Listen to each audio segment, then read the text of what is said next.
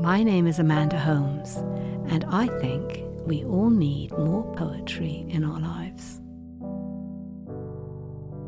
One of Shakespeare's most beloved sonnets ends with the rhyming couplet, "So long as men can breathe or eyes can see, so long lives this, and this gives life to thee."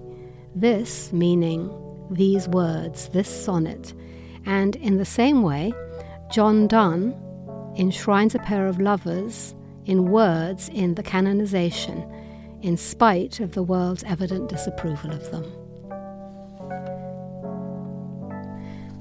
The Canonization by John Donne. For God's sake hold your tongue and let me love, or chide my palsy or my gout, my 5 grey hairs, or ruined fortune flout. With wealth your state, your mind with arts improve. Take you a course, get you a place, observe his honour or his grace, or the king's reel or his stamped face, contemplate. What you will approve, so you will let me love. Alas, alas, who's injured by my love? What merchant's ships have my sighs drowned? Who says my tears have overflowed his ground?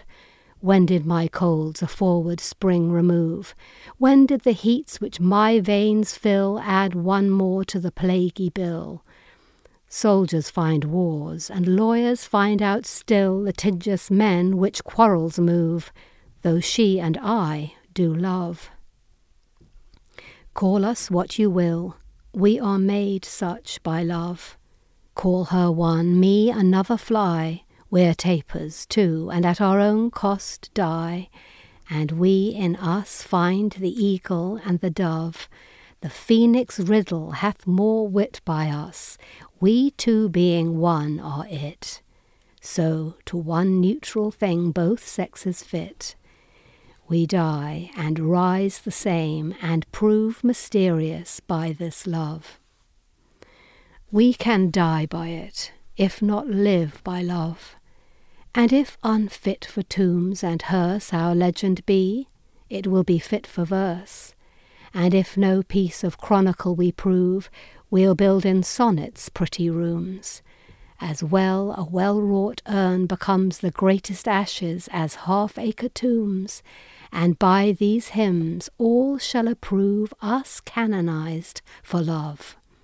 And thus invoke us, you, whom reverend love made one another's hermitage, you to whom love was peace that now is rage, who did the whole world's soul contract, and drove into the glasses of your eyes, so made such mirrors and such spies, that they did all to you epitomize.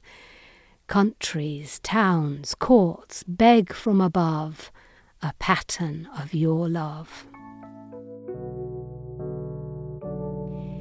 Thank you for listening. If you have any suggestions or comments or ideas for poems that we should share, we'd love to hear from you.